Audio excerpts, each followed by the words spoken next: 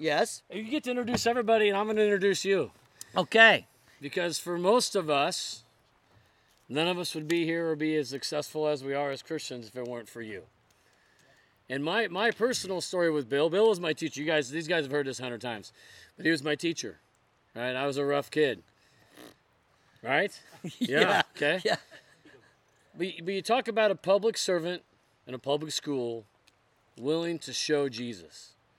And I had no idea what I was seeing. I had no idea. He told me one day in a school story, he's like, hey, you know, I'm a preacher out of Pleasant Hill. I'm like, oh, good for you. Wasn't my thing, right? And guys, these guys have heard this, like I say, 100 times, but it was 15 years.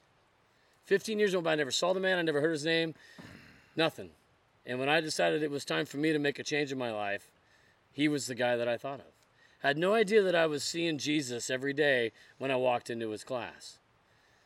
And when you talk about courage and being courageous, you talk about a public servant that had a good paying job, had a pension, and everything going for him. All I do was go to school every day and teach, right? And he was going to be able to retire a rich man. He had little kids, and he said, I'm not doing this anymore. I'm going full-time preaching. Right? Mm-hmm. With no guarantee that there was going to be a paycheck. There wasn't a ton of money out where he was going. And yet he did it. He said, you know what, I'm living it for Jesus. And boy, did he provide, right? Amen. And because of that decision, right, he saved my life. Let Jesus work through him. He saved my life. And I know he's worked in every one of your lives, right? That's courage. That's courage for Jesus. That's the kind of men that we need to be for Jesus. That's what he wants. And it's been a rough go, and it's been a fight, and it's been a battle. But every way along the way, Jesus has been there, and he's provided for him and his family. And it's just meant the way he's given up his life for others. You know, he's the reason I'm here. He's the reason these three boys are here, because of his decision to follow Jesus. So, love you so much, brother. Man, love you know, and I'm so glad that we're here and listening to you right now. Praise God. All right. Thank you. Love you, brother. Let's give it up for Bill. Right. Yeah. I did get scared a little bit at the very first when I called Steve doing it. I go, Bro Steve. You know, he goes, Bro Bill.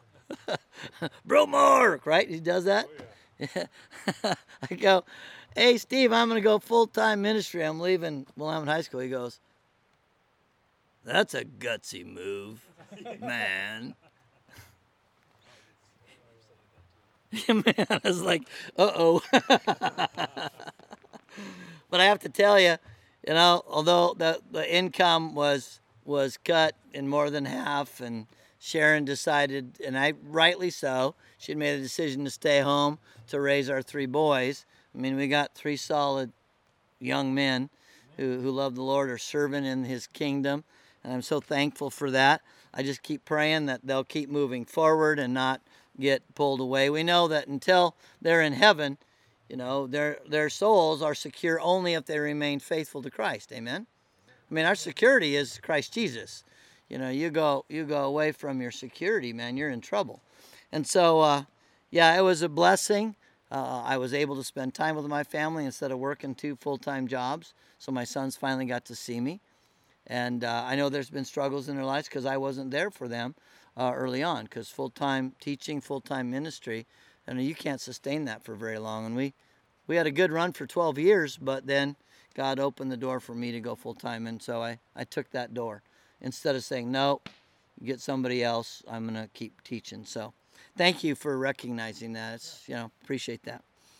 Training up the fearless man or woman, I want you to turn to Matthew chapter 27, verses 1, 2, and not Matthew chapter. How about Psalms chapter 27?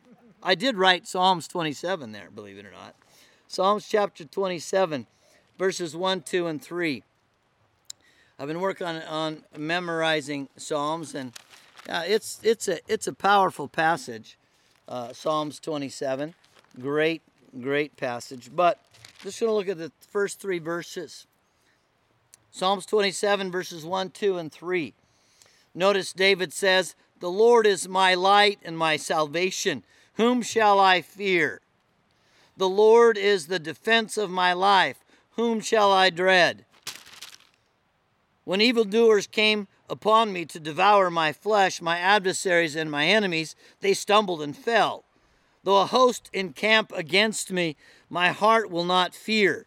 Though war arise against me, in spite of this, I shall be confident. I wish I could say that was who I was when I stepped out in faith. Since that time in 1989, there's been 3 kind of ugly attempted church splits where people didn't see it the way the scriptures teach it in regards to new creation principles. The faith of Christ, the inner man being transformed by looking into the face of God's glory. And so there's been challenges along the way. But God always provided. And from that, I've grown to be that that man like David who says, the Lord's my light and my salvation, whom shall I fear? As I take a look at, turning 65, and what? Statistically, about 72 is when the end of the run is for men. If by strength, God says 80. And so I got 15 years left, right? or more if Obamacare helps out a little bit. Oh, ouch. Okay. Yeah, I know. So that was a joke, gentlemen. Not depending on Obamacare. The Lord is the defense of my life. Whom shall I dread? Man, I love that. The scripture says that Jesus is our dread champion. The scripture says that, man. He's our dread champion, man. He strikes fear in the heart of Satan and in Satan's minions. When people get in your face and are all angry and freaking out when you speak the word, you know why? Is because they recognize they're on the wrong side of eternity. And you're sharing with them that what they're doing is going to cause them to be on the wrong side of eternity. So don't fear when they do that. And it's going to get more challenging as the time goes on. We were talking about last night. The darkness doesn't flee. This kind of darkness that's going on right now is pure evil. It's orchestrated. It's worldwide. And it's not backing down. This is kind of like Nazi Germany at the very end. They knew they were done. They knew they had lost. But then the Battle of the Bulge was their last, frenzied attempt. And they were just murderous in that last big, huge battle before, of course, they were defeated. And Satan's on the same place. He's on the ropes, and he knows that. The church cannot be destroyed. Individuals will die for their faith, but the church will not be destroyed. And so we need to recognize and understand the church is eternal. The kingdom is unshakable. The question is are you a member of that unshakable kingdom by being unshakable because you are the kingdom? Unshakable. Now, tonight I got two quick, easy points. The first principles of training up the fearless. There's 2 important principles that we're going to look at, and that's part 1. And part 2 is the source of fearless courage must be the Lord. There is no other source. If you are not in Christ and Christ is not in you, if you are not living yielded to the Lord Jesus Christ, then you are giving yourself to some degree to the opposition. And that's where the chink in your armor, that's where the fear is going to come in. And you think the devil doesn't know that? He knows you. He knows you. He's had, for me, 65 years to figure me out. See? So he's going to use every angle where he's seen in my past. So I have to really put to death the old man and to grow the new man, Christ Jesus, in me. And that's what we are called to do. You were talking about it, the doctrine of godliness, or the doctrine of God, right? And that we need to live by it. Not the doctrine of the churches, but the doctrine of God. Well, I want to begin tonight with the first principles of training up the fearless. So the first principle, there's 2 of them that I have from my many years of teaching, preaching, and actually being a high school teacher and being a disciple maker since almost day 1. In fact, actually day 1, I came out of the water and I tried to convert my Baptist girlfriend the next day. It was great. I failed miserably because her dad was the Baptist youth minister, and he never let me talk to her again after I laid the plan out of salvation, and she wanted to be immersed. Didn't work out so good for my relationship. But ever since then, I've been pushing the envelope because I don't want people to end up in the lake of fire. Well, let's take a look. Here's the first principle of training up the fearless. The teachers, disciple makers, or fathers need to set the example. Need to set the example. How many know this passage of Scripture from Proverbs 22? Raise up a child in the way that they shall go, and when they are old, they will not depart from it. I've many heard people, that's a promise from God. I raise up my children in the way that they should go, and they will not depart from God. Well, I don't think that's correct. Because did God give every human soul free will? We do a great job in working on raising up our children, but they still got free will. They can still choose to follow after their own desires. And of course, it's by the devil's leading. So we need to recognize and understand that everything we do is disciple making. When we discipline our children, we're not spanking them only. We're disciplining them. We're encouraging them or building them to live faithfully. And we're going to look at several scriptures that will help us to do that. But teachers and fathers need to set the example. Disciples and children learn what you live. Your children learn what you live.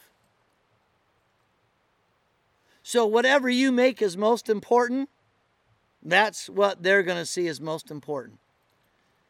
The preacher from Alvador, he's up here this weekend. He's going to be preaching, Kirk Parks.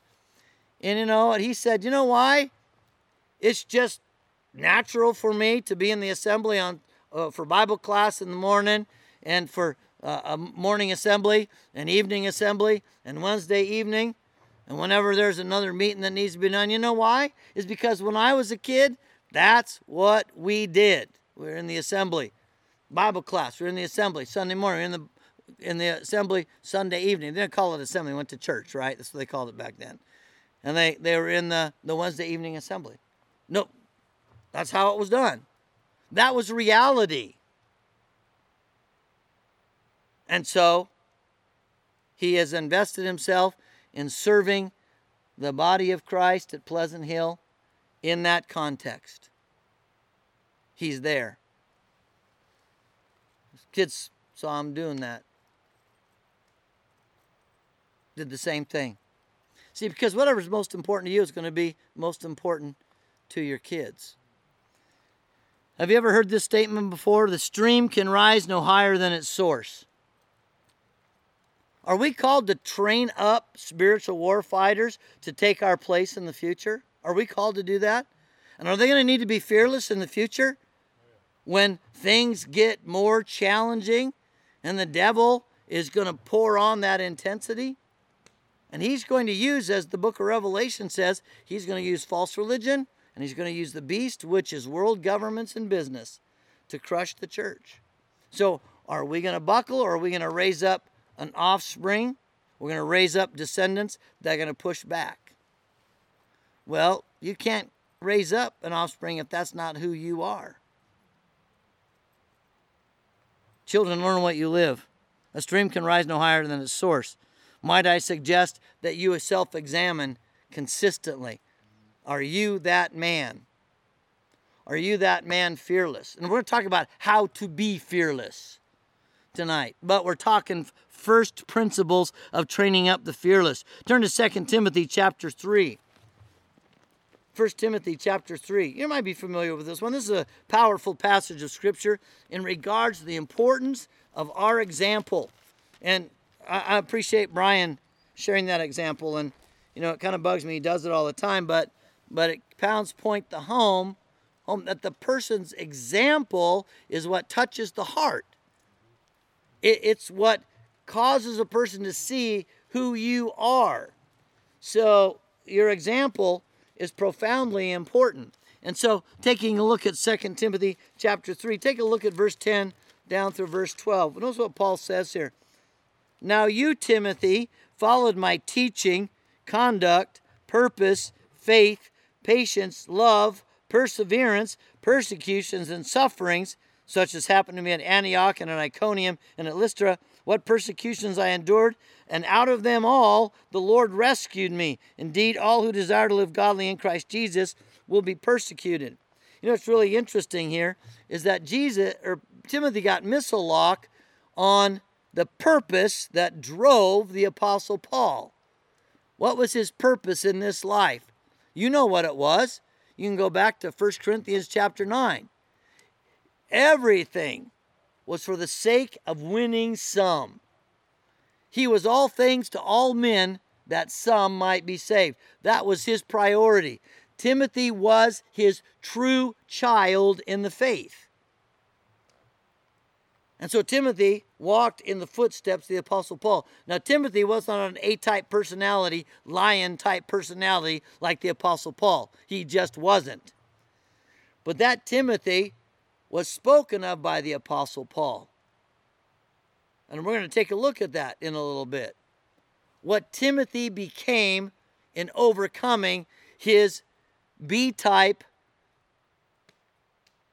timid, weak, physically frail self into becoming a man that was able to endure all things to deliver the gospel, to be a son in the faith that was faithful like his spiritual father, the Apostle Paul. Paul said, you followed my example. Now take a look at, take a look at Philippians chapter 2. What does Paul say about this young man that followed his example? Wouldn't you love for the one who led you to Christ to publicly say this about you? Philippians in chapter 2. And notice what the Apostle Paul says about this young man, Timothy. His true child in the faith, he says. And we looked up that word true, didn't you? True child in the faith. See? It means genuine, real. He is the real deal. Well, notice what he says. But I hope in the Lord Jesus to send Timothy to you shortly, so that I also may be encouraged when I learn of your condition. For I have no one else of kindred spirit who will genuinely, there it is, genuinely, truly, genuinely be concerned for your welfare. There's only one who will be genuinely concerned for your welfare like me. For they will seek after their own interest, not those of Christ Jesus. But you know of his proven worth, that he served with me in the furtherance of the gospel like a child serving his father. There was nobody else like Timothy. The Apostle Paul was the one we oftentimes look to as the one apostle that turned the world upside down and pierced the darkness. And he really was that guy. Timothy was a kindred spirit. There was no one who was genuinely concerned about lost souls except for Timothy. And you know, we see in 2 Timothy that a lot of those guys that were big names, where were they? They bailed when things got tough. But not Timothy. Timothy stayed the course. Do you know in the book of Hebrews, this is after Paul has died, has been killed, Timothy, it says, was released from prison. And so he's going to come to you soon. So Timothy, following in his spiritual father's footsteps, preached the gospel so much so that he himself was thrown in prison. We don't know all the particulars, but it says that he was released from prison. That's powerful. And so notice, he became a fearless servant of the Lord Jesus Christ in the face of the power of Rome. And Rome was trying to crush the church. And then, of course, you know, papal Rome took over and worked to crush the church. But Timothy stayed the course. Look at 1 Thessalonians chapter 1. 1 Thessalonians chapter 1. Listen to what the Apostle Paul says here. It's really amazing. And if you don't take the time to really think about what's being said, you're going to miss so much good stuff here about those who see the example of the Apostle Paul and embrace the example of the Apostle Paul. 1 Thessalonians chapter 1, verses 2 through 8. Listen very carefully to how they gave themselves fully to following the example of the Apostle Paul. We give thanks to God always for you all, making mention of you in our prayers, constantly bearing in mind your work of faith and labor of love and steadfastness of hope. Notice, they are what? They are work of faith, labor of love, and steadfastness of hope in Christ Jesus in the presence of God our Father. In other words, they're making it. They're tearing it up for the Lord. They started out with horrible persecution, and they did not back down. They kept pushing forward. Well, notice what it says here. Going on, he says there in verse 4, knowing, brethren, beloved by God, his choice of you, for our gospel did not come to you in word only, but also in power and in the Holy Spirit and with full conviction, just as you know what kind of men we proved to be among you for your sake. You also became imitators of us and of the Lord, having received the word in much tribulation with the joy of the Holy Spirit. Notice he says, you became imitators of us and of the Lord. How many know that Paul says in 1 Corinthians chapter 11 and verse 1, after he says that he has given himself to offend no one, nor Jew, nor Greek, nor even of the church of God, but that in all things he's going to glorify God and save some. And then he says in verse 11, therefore be imitators of me as I am of Christ Jesus. They actually watched the Apostle Paul, and they gave them fully to do what? To preach the gospel with full conviction by the power of God and the Holy Spirit. And notice what it says in verse 7. So that you became an example. Your imitation of us, you became an example to all the believers in Macedonia and in Achaia.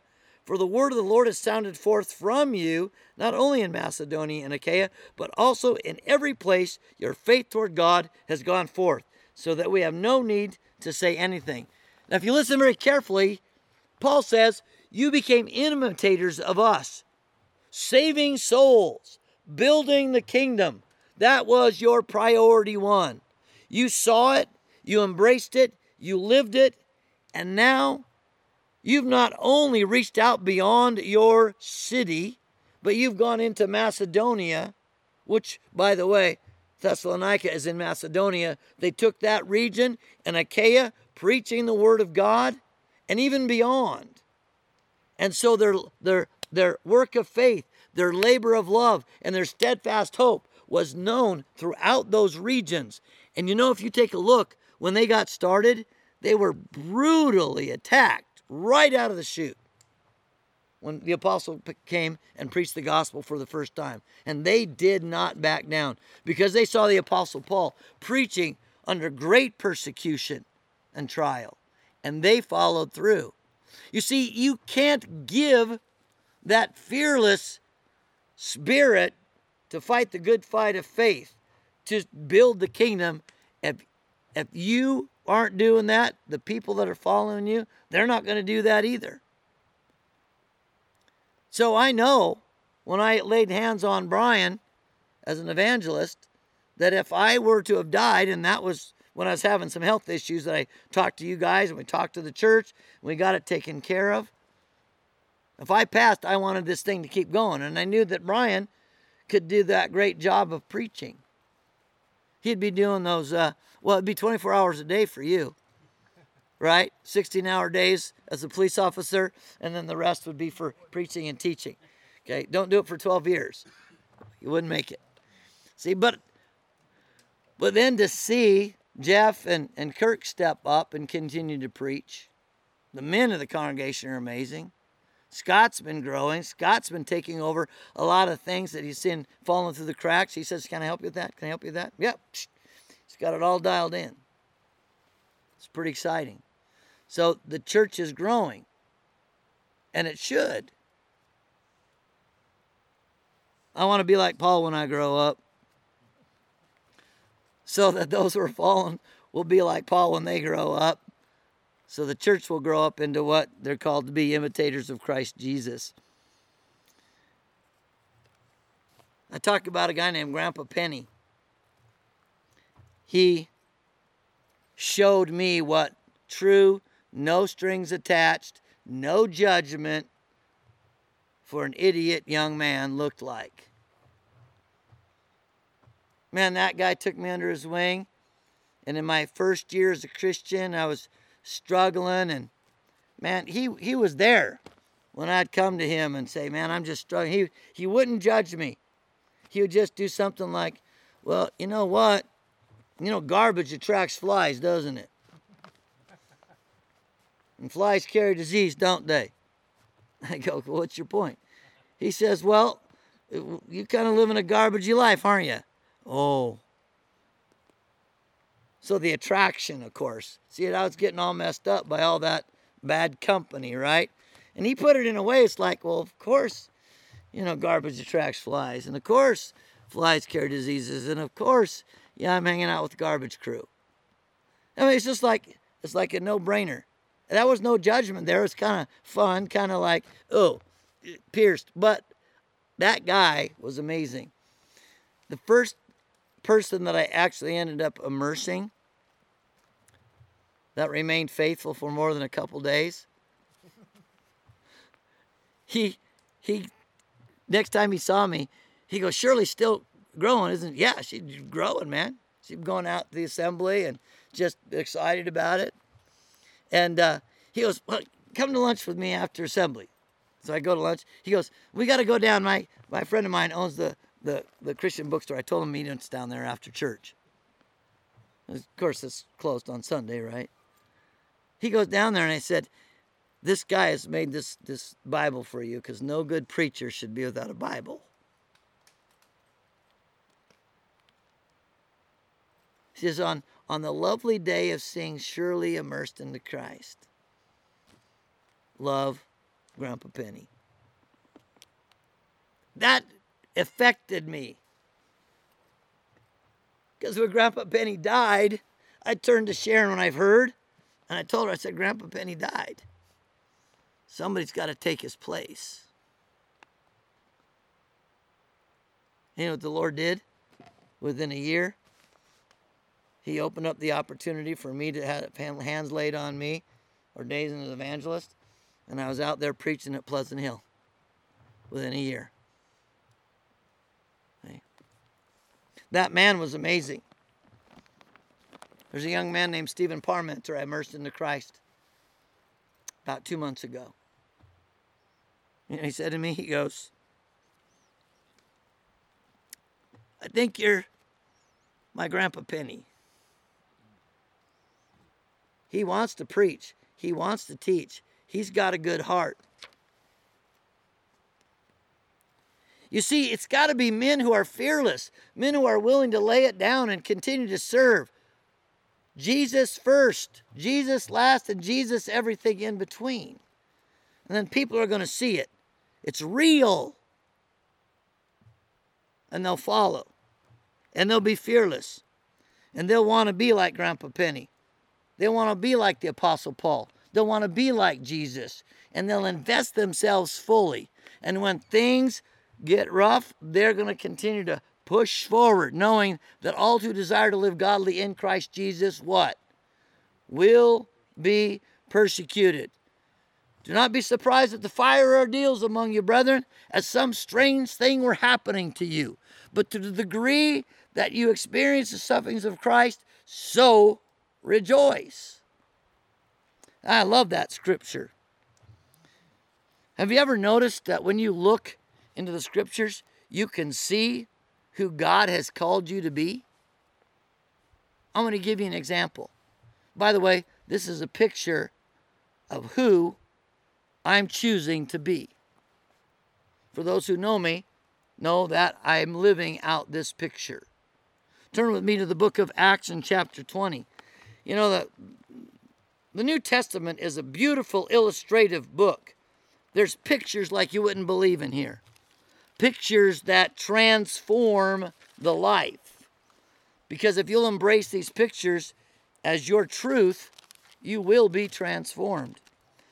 In Acts chapter 20, the Apostle Paul is on his way to Jerusalem, but he wants to stop off and meet the elders from the city of Ephesus. He established the church there. He laid hands on these elders, and he wanted to make sure they're going to stay the course. So notice what he says here, beginning of verse 17. From Miletus, Paul, sent to Ephesus and called to him the elders of the church. And when they, the elders, had come to him, he said to them, "You yourselves know from the first day that I set foot in Asia, how I was with you the whole time, serving the Lord with all humility and with tears." In other words, it was gut-wrenching when people were falling away. It was gut-wrenching when he saw the devil taking advantage of. And you know that's true. There's many examples of that. But he goes on and he says here, "Serving the Lord with all humility and tears, and with trials which came upon me through the plots of the Jews." Verse 20, and here's my picture. "How I did not shrink from declaring to you anything that was profitable, and teaching you publicly and from house to house, solemnly testifying to both Jews and Greeks of repentance toward God and faith in our Lord Jesus Christ." Now, many of you know I use the elementary teachings. Once you've established who Christ Jesus is, then you must establish true biblical repentance and must establish true biblical faith. And then if people understand who Jesus is, and they're willing to lay down their past, embrace Christ Jesus as Lord, their natural response is to want to be united with him, crucified with him in his death, burial, and resurrection by faith in the waters of immersion. And that's what the elementary teachings actually teach. And the power of that,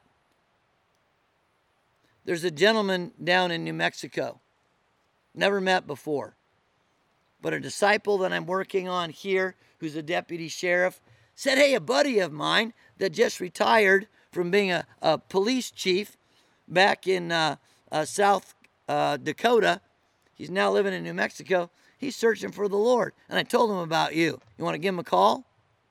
Yeah. I give him a call. His name's Matt Betson.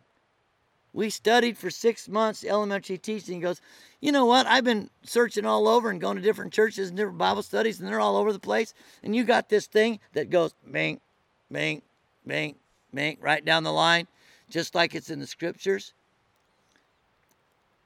He said, after we got through with the baptism study, I told him, I said, you decide to be immersed into Christ for the forgiveness of sins, to receive the Holy Spirit in obedience to the gospel, I'll jump a plane. That was on Friday morning. He called me Friday night. He said, "I did that study. I read through the baptism study." And he goes, "I need to be immersed into Christ. I'm not a Christian. I need my sins forgiven. I need to be filled with the Holy Spirit. And I need to die with Christ because the old man has dominated and destroyed my life." I mean, he was laying it out. I said, "So who is Jesus for you?" He says, "Man, right now, he's my Lord. You need to get down here quick." And I jumped a plane that next Tuesday. And I immersed him into Christ that Wednesday. Jumped the plane back. And you know what's really cool?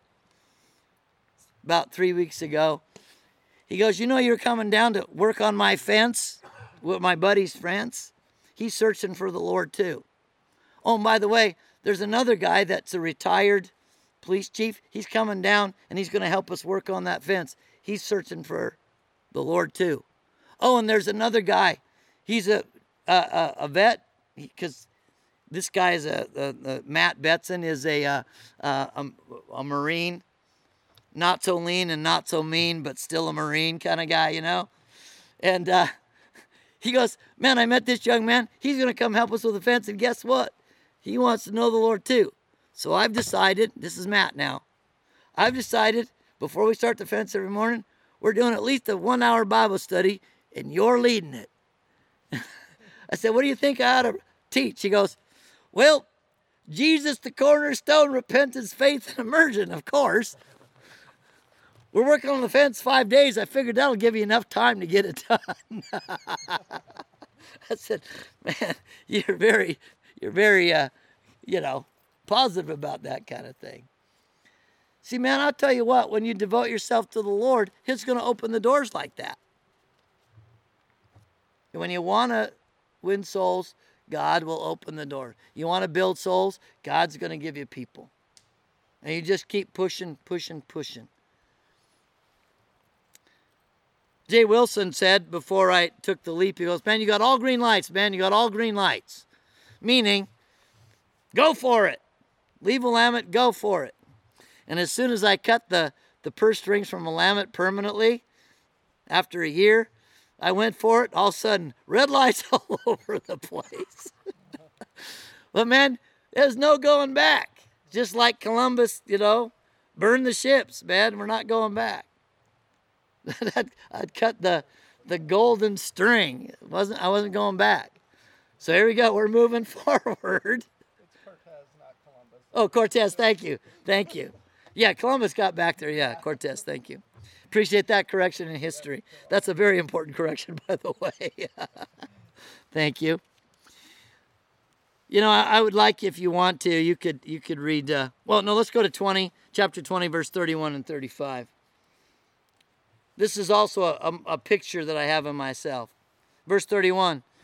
Paul says to the elders, therefore be on the alert, remembering that night and day for a period of 3 years I did not cease to admonish each one with tears. And now I commend you to God, to the word of his grace, which is able to build you up and to give you the inheritance among all those who are sanctified. I have coveted no one's silver or gold or clothes. You yourselves know that these hands ministered to my own needs and to the men who were with me. In everything I showed you that by working hard in this manner, you must help the weak and remember the words of the Lord Jesus, that he himself said it is more blessed to give than to receive. That's powerful. Paul was a tent-making preacher. Stephen Parmenter is a tent-making preacher. I told him he went to Bible college, and after a year he said, this is terrible. I'm not learning anything about God, just about a bunch of programs and stuff. So you really want to be a preacher? He goes, yeah. I said, go out and get yourself a career. You can provide for your family and your wife and kids when you get them. And then preach, and then preach, and then preach. It's all about preaching no matter where you're at. And that guy's doing it. I was talking to these guys coming up. He's getting it figured out. He's going to be back in Eugene in about 5 years. He's going to be the manager over at Star Rental, making about $100,000 a year. That's his program. And his dad's the manager going to retire in, guess what? About 5 years. And so guess what his dad's doing? He's grooming his son, and his son is going to step into that. That's what the plan is. Oh, by the way, the owners of the company think that's a great idea. But he's learning to preach. We meet every week. I drive up on Thursdays. And we Bible study on what it means to be a preacher. And he's writing sermons, isn't he? It's great. And he's doing Lord's Supper meditations. So, brethren, you got to make that sacrifice for people fearlessly. Now, here's some other verses I want you to take a look at. You can write these down and go look at them later. Look at Romans 10, verse 30 through 11 and verse 1. That's powerful. Look at Philippians 3:17. That's really powerful. And 2 Thessalonians 3, 6 through 13. All of those are examples of the fearless leader causing others to rise up fearlessly to serve the Lord. That's the first one. The teacher, disciple maker, father must set the example. The second one is the teacher, the disciple maker, the father must be constant and consistent. Disciples and children learn your priorities. What is most important? That receives your time, energy, and resources. Brian said it used to be that his God was hunting. Right? You said it from the pulpit several times. Time, energy, and resources. It was all devoted to hunting. That was his God. His wife and his 2 children saw that. That was priority. That's rugged. That's not how it is now. When his kids have a game on Sunday, if it's during the assembly, his wife goes one way, he goes another. And then they go to the game. If the game is not during the assembly hour, they're in assembly. And then they go to the game. He doesn't hunt on Sunday anymore. I mean, what's he done? He's given that up for what? For living an example of Christ first, kingdom first. That's how it's got to be. Otherwise, people have nothing to follow. And they will be fearful and not fearless. What does Deuteronomy 6, verses 4 through 9 say? Let's turn there. If you've been in the ACE program and you've gone through their schools for training, they grind this into your head. You have to memorize it.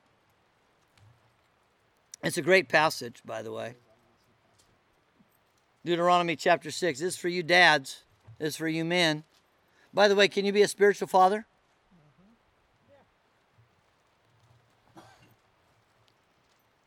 Verse 4. Deuteronomy chapter 6, beginning in verse 4. Hear, O Israel, the Lord is our God, the Lord is one. You shall love the Lord your God with all your heart, and with all your soul, and with all your might. Verse 6. These words which I am commanding you today shall be on your heart. It's got to be in you first. You shall teach them diligently to your sons, and shall talk of them when you sit in your house, and when you walk by the way, and when you lie down, and when you rise up. You shall bind them as a sign on your hand, and they shall be as frontals on your forehead. You shall write them on the doorposts of your house and on your gates. Verse 6 says it's got to be in your heart first. And then you're constantly teaching when they rise up, when they lie down, when you walk by the way. Now, I love it when my sons hang out with Mr. D, Jeff Drillinger. He did this with his kids. He was always teaching them about the word of the Lord. Always. When they were working, when they were out hunting, when they're after games, before games. Talking about the Lord. And putting it in understandable illustrations. But it was always the word of the Lord.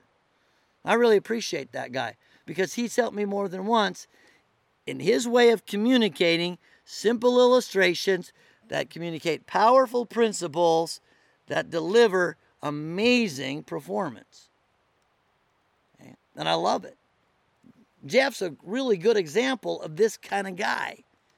And I am ashamed to tell you that that's not been who I have been for my sons. I envy that in him. Not in a bad way. So it's important to recognize that if you're going to be one who's really going to move someone, you have to be a constant and you have to be consistent, and the message has to be the same, and it's got to be throughout the day. When you rise up, when you lie down, and throughout the day. Now, if you're a spiritual father, the message needs to be the same. You're the same. Yesterday, today, and tomorrow, you're the same. Sound like somebody? Like Jesus, right? That's how we need to be. You know, our physical kids got us dialed in pretty early on when they were little. Our sons got me pretty dialed in. And that was pretty rugged. Because I was going after seeking and saving the lost and working at Willamette High School. The Lord really saved me from that when He opened the door at Pleasant Hill. Because I had to step back and go, okay, so what's really important? Okay. Giving myself in service to the Lord first, then to my wife and my sons, and then to the church, and then to those who are not yet Christians. In that priority. Now, Sharon has come alongside, and she had a readjustment in her priorities too. And she's all about serving alongside me. And if she's not with me there at my side, she is with me in prayer. She is with me in helping me deliver the message. And my sons saw that, and thankfully they were about your son's age, and they didn't suffer permanent damage from my having my priorities messed up. So it's important for us to realize that we need to learn to be absolutely consistent and absolutely constant. Look at Ephesians chapter 6. We made all our kids memorize this. Memorize Ephesians 6 verses 1, 2, and 3. And I'm going to ask you a question after I read it, and I think most of you will know the answer, at least who are dads. Ephesians chapter 6 verses 1, 2, and 3. This is the first Bible verse that all my boys memorized. Children, obey your parents in the Lord, for this is right. Honor your father and your mother, which is the first commandment with the promise, so that it may be well with you and that you may live long on the earth. Fathers, do not provoke your children to anger, but bring them up in the discipline and instruction of the Lord. First of all, fathers, both disciple makers, spiritual fathers, physical fathers of your children, you need to teach your kids to honor you and to obey you. So it will be well with them when the police officer pulls them over. They're going to say, yes, sir. No, sir. They're not going to have their hands in their pockets. They're not going to be grabbing anything. They're going to be there fully engaged with that officer. Why? Because they've learned to honor and obey. You don't teach your kids that, and they backtalk their boss, and they refuse to honor and obey when he asks them to do things that are not sin, but are important, they're going to get fired. And then they're out on the street. Or they get, like a lot of young people anymore, they get themselves in big trouble with the law because they don't honor and obey that authority. Where'd they learn not to honor and obey authority? It's from their dads. It's from their moms. We need to recognize that parents, and I know that most all of you that I know have done a good job of demanding honor and obedience. And your kids are going to be blessed by it. But if you don't do that for your kids, you're messing them up down the road. You cannot break the Word of God. The Word of God says children need to honor and obey their parents, first governors. But it says here in verse 3, do not provoke your children to anger. My question is this, and you should know this. What's the one thing that'll more quickly provoke a child to anger than anything else in regards to a leader, a coach, a preacher, a father? What is it? Hypocrisy. You're telling me to do one thing, to honor and obey, and you're not doing that yourself. You're not being obedient to the laws. You're not being obedient and working and serving your boss. You're not being obedient. You're not consistent. You're inconsistent. One day you're this way, one day you're that way. We don't know who you are. We don't know what to expect when you come home. It was right yesterday, but it's wrong today. That will drive a kid crazy. And that'll drive a kid right out of a possibility of being in the kingdom. How many of you have ever had teachers before when they go, okay, these assignments are due tomorrow, first class, turn them in. I know it's kind of a big assignment. It's worth 30%, but you've known about this. You've got to turn that in tomorrow. And then half of the kids don't turn it in. And the teacher goes, well, okay, I'll give you another couple days. So I know I reminded you just yesterday about it, even though you've known for 2 months. I'll give you another couple days. How about I give you till after the weekend? Now, I busted my fanny to get it done. You think I'm going to appreciate that teacher? What's the answer? No, man. So you know what I told my students? I said, you know what? If I say it's due tomorrow, at the beginning of the period, it's due tomorrow, the beginning of the period, before the end of my taking attendance. And if you don't have it in, it's worth 0. That's how we operate here. And some of the kids will go, well, yeah, well, we'll see. 0. Well, wait a minute. That's not fair because Mr., whatever. I said, I don't care who he is. I don't care what he does. When you need to turn in, I was consistent. Absolutely. You remember that, Mr. Bragg? Yes. So you understood where I stood. You understood who I was. And you understood you needed to come up to that standard. See, there's power in that. We need to be absolutely constant and consistent in who we are. You drive a child or a disciple crazy with hypocrisy. It destroys your ability to raise up a fearless man or woman. Personal example real quick. Some of you have heard this before. My dad used to drink like a fish and smoke like a smokestack. He used to cuss like a drunken sailor, but he was a drunken ex-army. He gave me my first beer when I was 5 years old. Wanted me to saddle up at the bar that he had built in our house. I remember I was 10 years old. I took the Lord's name in vain when I was asked to do something and I didn't want to do it. And I remember, man, I got a whooping like I couldn't believe. You're right on that cusp at 10 years old of not getting whooped anymore. Right? You should be anyway. If you're almost not done, chastising your kids by 10, you've lost it, man. If they're not going to follow through, you can't be doing that much after that. So, after he got done whipping me and I got done crying, I said, Dad, I can't wait till I'm an adult like you so I can cuss whenever I want. Well, that didn't go over very well, and I got another whooping. Why did I get another whooping? You know why I got another whooping when I said that to him. I wasn't honoring him, but I was calling him out on what? On his hypocrisy. See, you're going to drive your disciples and you're going to drive your kids away from the Lord if you're not a constant and you're not a consistent. You need to take a look at 1 Corinthians 9, verse 19 through 27 on your own time. Really need to look at that. You need to make that your picture for your life. 1 Thessalonians chapter 2. In fact, I'm tempted to go there, but we don't have time for me to go there. 1 Thessalonians chapter 2, verses 1 through 12. That's amazingly powerful.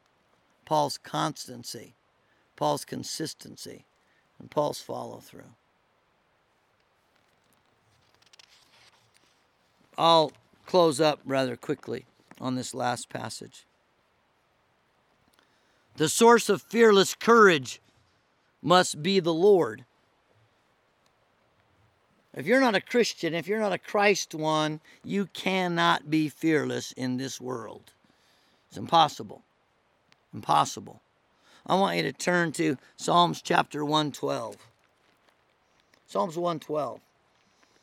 We're doing the fear of the Lord. The power of fear. Psalms 112. I started working on last week, and it's one of those passages of scripture that's an anchor verse for this year. This whole passage, but verse 1 and 2. Praise the Lord, how blessed is the man who fears the Lord, how great he who greatly delights in his commandments. His descendants will be mighty on the earth. The generation of the upright will be blessed. How blessed is the man who fears the Lord. For you gentlemen, we've been studying what it means to fear the Lord. And it doesn't mean to be scared of him. Perfect love drives out fear.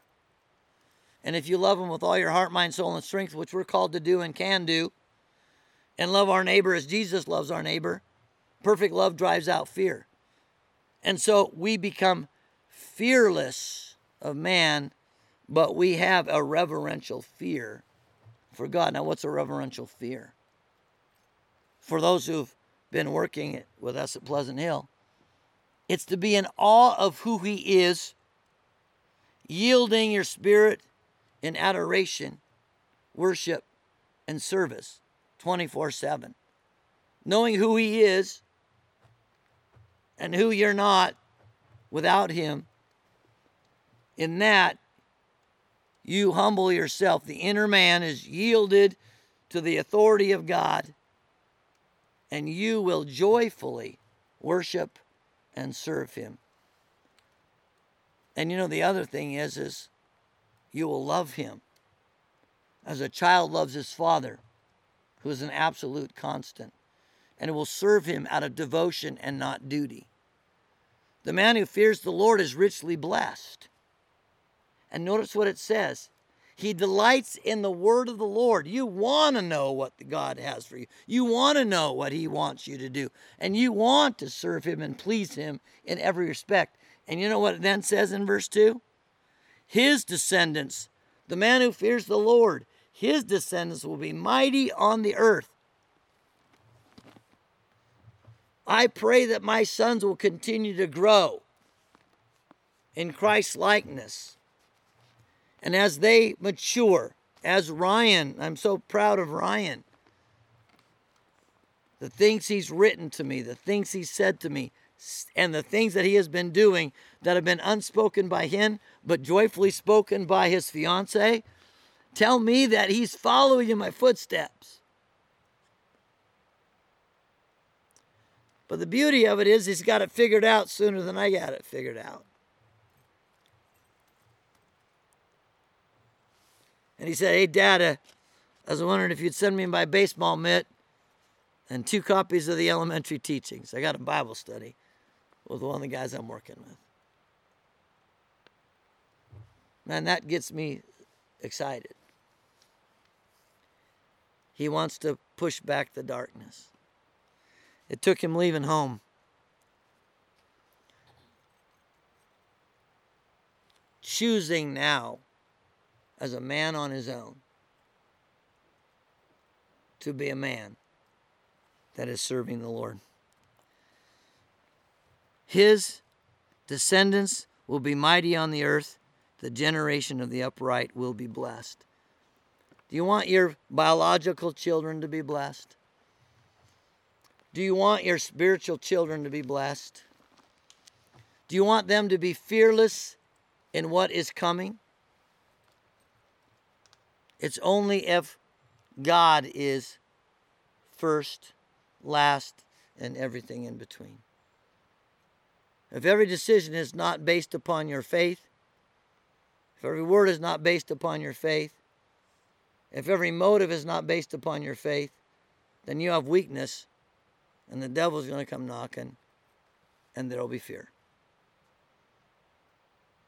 Gentlemen, my prayer for us would be is that we would recognize that we need to be the source and example of fearlessness.